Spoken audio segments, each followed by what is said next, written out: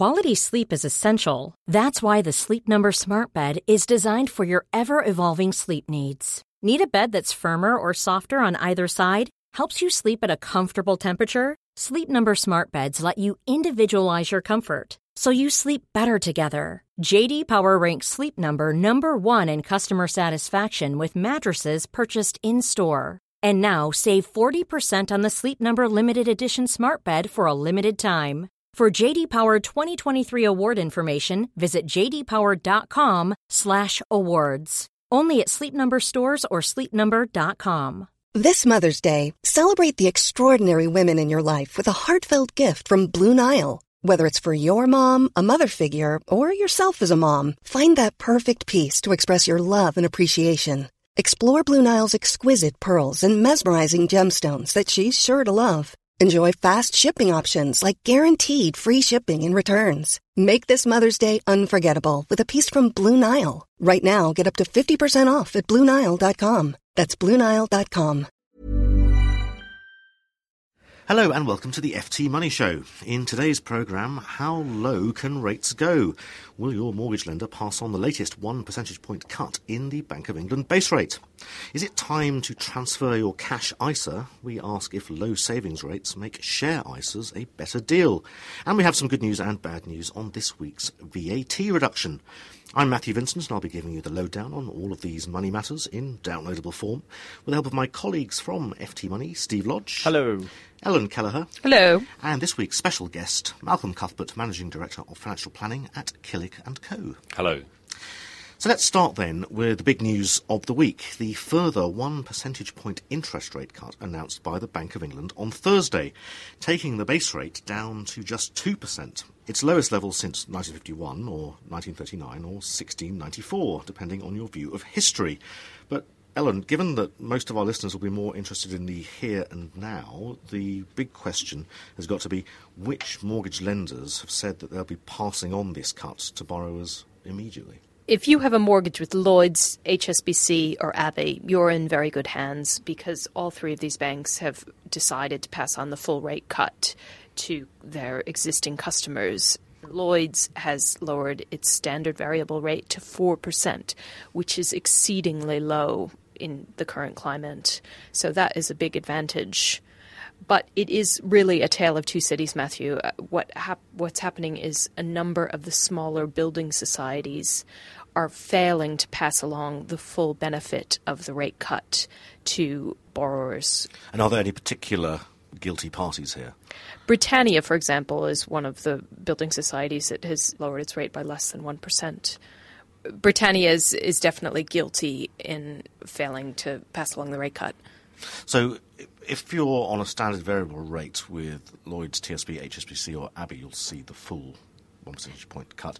If you're on a tracker rate mortgage, you would also expect to see the full 1 percentage point cut. But there is this issue of interest rate collars, which sort of first came to borrowers' awareness, I think, in recent weeks, which means that some trackers don't track all the way down. Is that now going to be a problem? It could be a problem for some borrowers, but it isn't a problem for customers of Lloyds TSB or Cheltenham and Gloucester, which is Lloyds' mortgage arm, because neither of those providers offers or carries collars. Basically, Matthew, what a collar is it's a minimum rate that the bank has set. And if a mortgage rate falls below this minimum, then they can tack on an additional charge. And this is a real detriment to borrowers.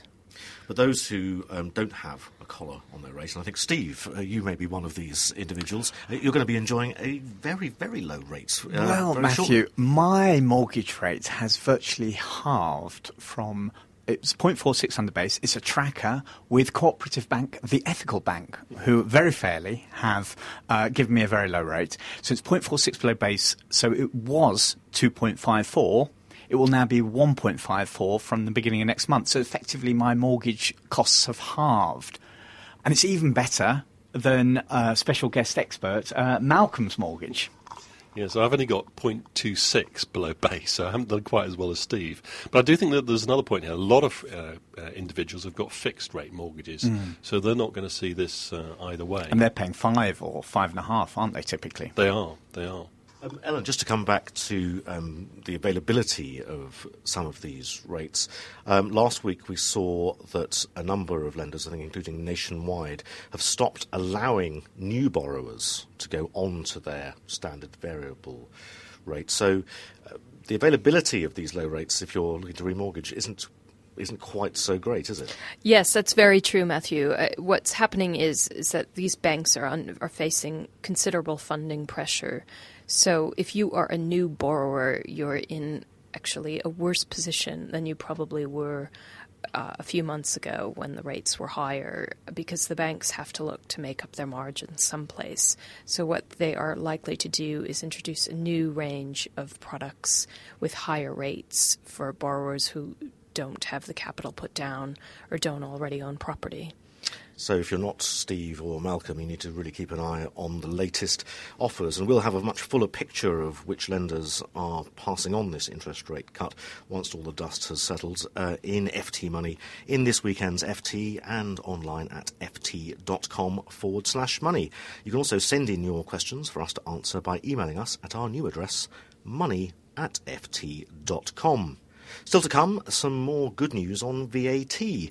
But first, cash savings or shares? Which should you be holding in your individual savings account, or ISA?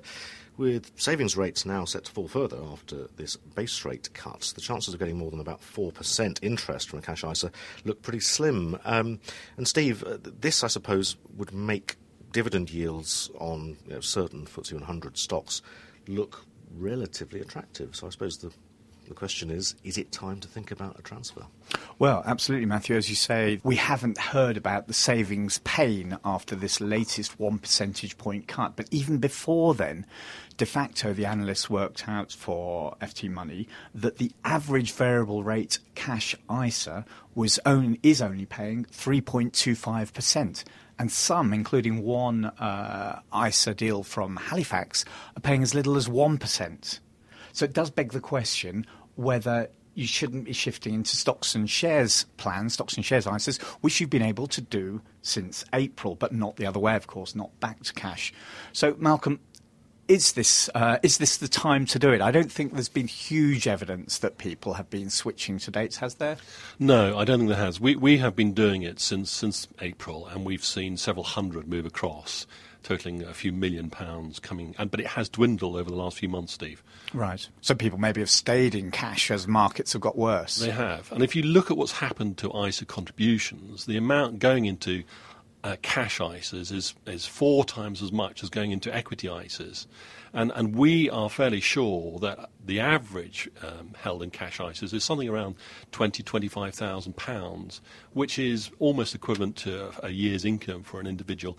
And it's arguable. I mean, I'm sort of avoiding your question about is this the right time to invest in the markets, because that is an investment call, really. But I think there's another question, which is should you have so much in cash? Because you might have a lot of other savings money as well. Absolutely. And if you're thinking about long term, absolutely, you might have other tax savings as well. But if you're looking at the long term, to have quite so much in cash is got to be questionable. And at the same time, cash returns are falling.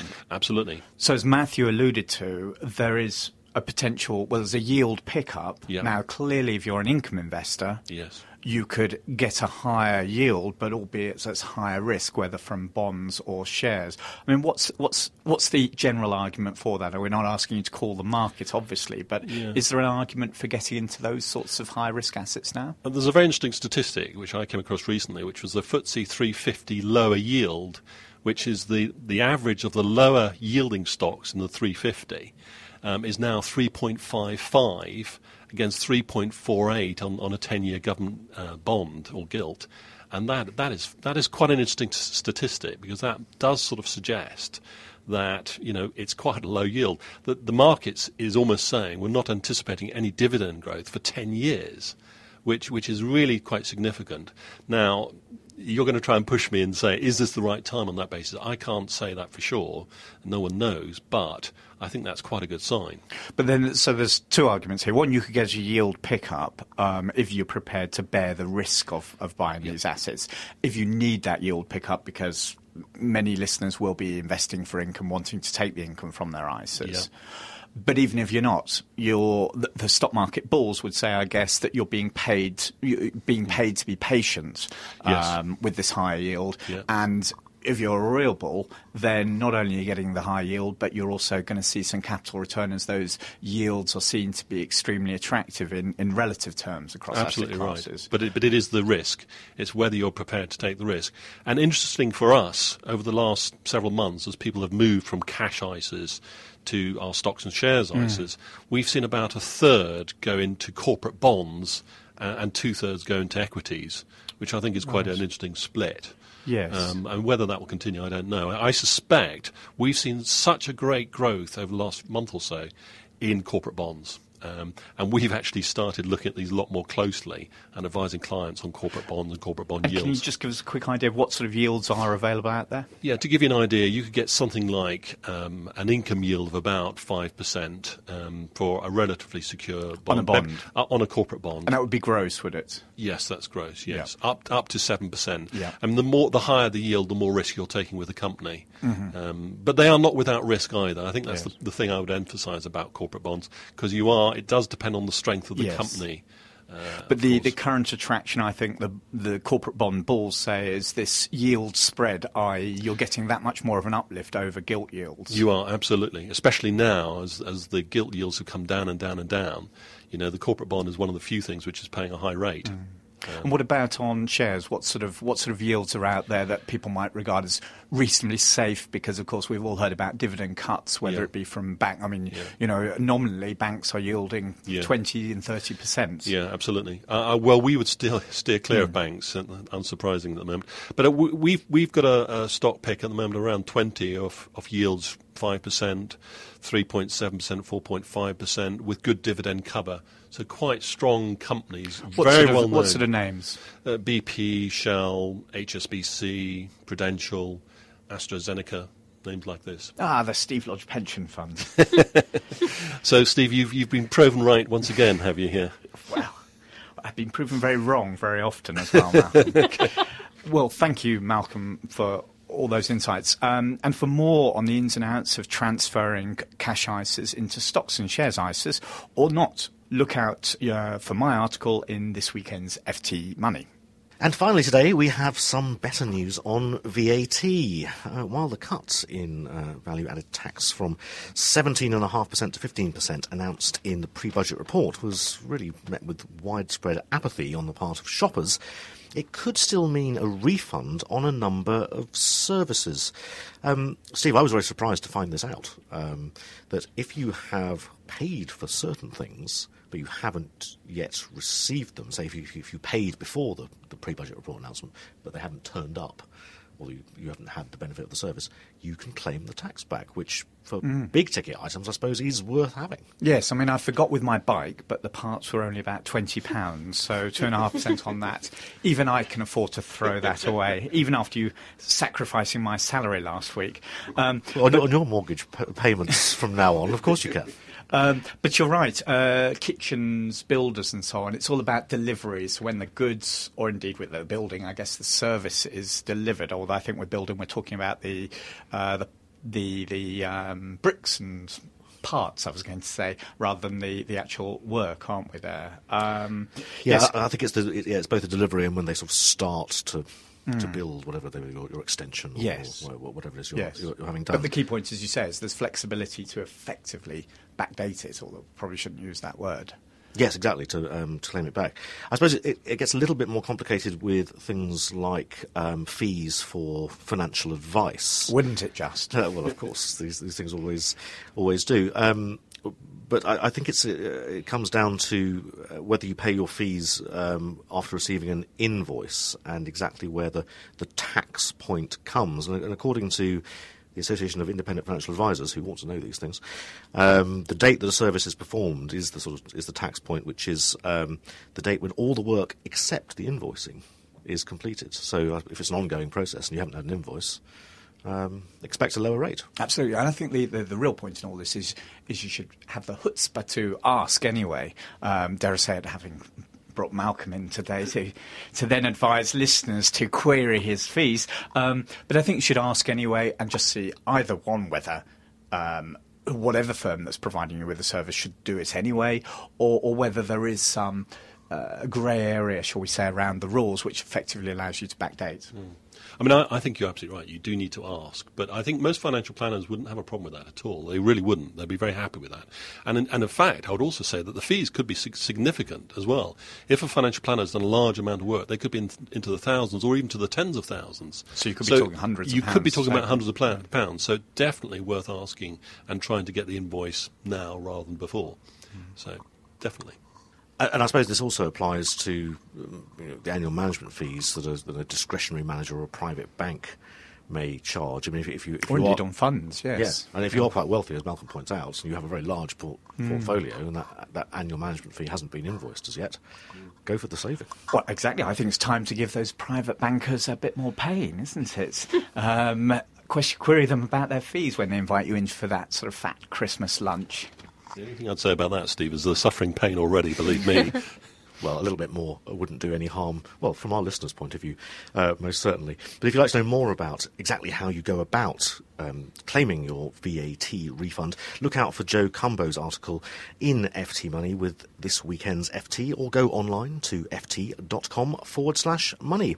But that's all for this week's FT Money Show. Remember that you can email your views and your questions to our new address, money@ft.com.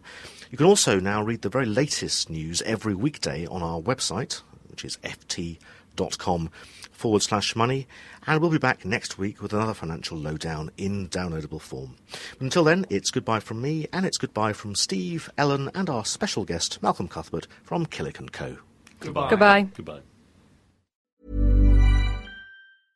A lot can happen in the next 3 years. Like a chatbot may be your new best friend. But what won't change? Needing health insurance. United Healthcare Tri-Term Medical Plans are available for these changing times. Underwritten by Golden Rule Insurance Company, they offer budget-friendly, flexible coverage for people who are in between jobs or missed open enrollment. The plans last nearly 3 years in some states, with access to a nationwide network of doctors and hospitals. So for whatever tomorrow brings, United Healthcare Tri-Term Medical Plans may be for you. Learn more at uh1.com. Even when we're on a budget, we still deserve nice things. Quince is a place to scoop up stunning high-end goods for 50 to 80% less than similar brands. They have buttery soft cashmere sweaters starting at $50, luxurious Italian leather bags, and so much more. Plus, Quince only works with factories that use safe, ethical, and responsible manufacturing. Get the high-end goods you'll love without the high price tag with Quince. Go to quince.com/style for free shipping and 365-day returns.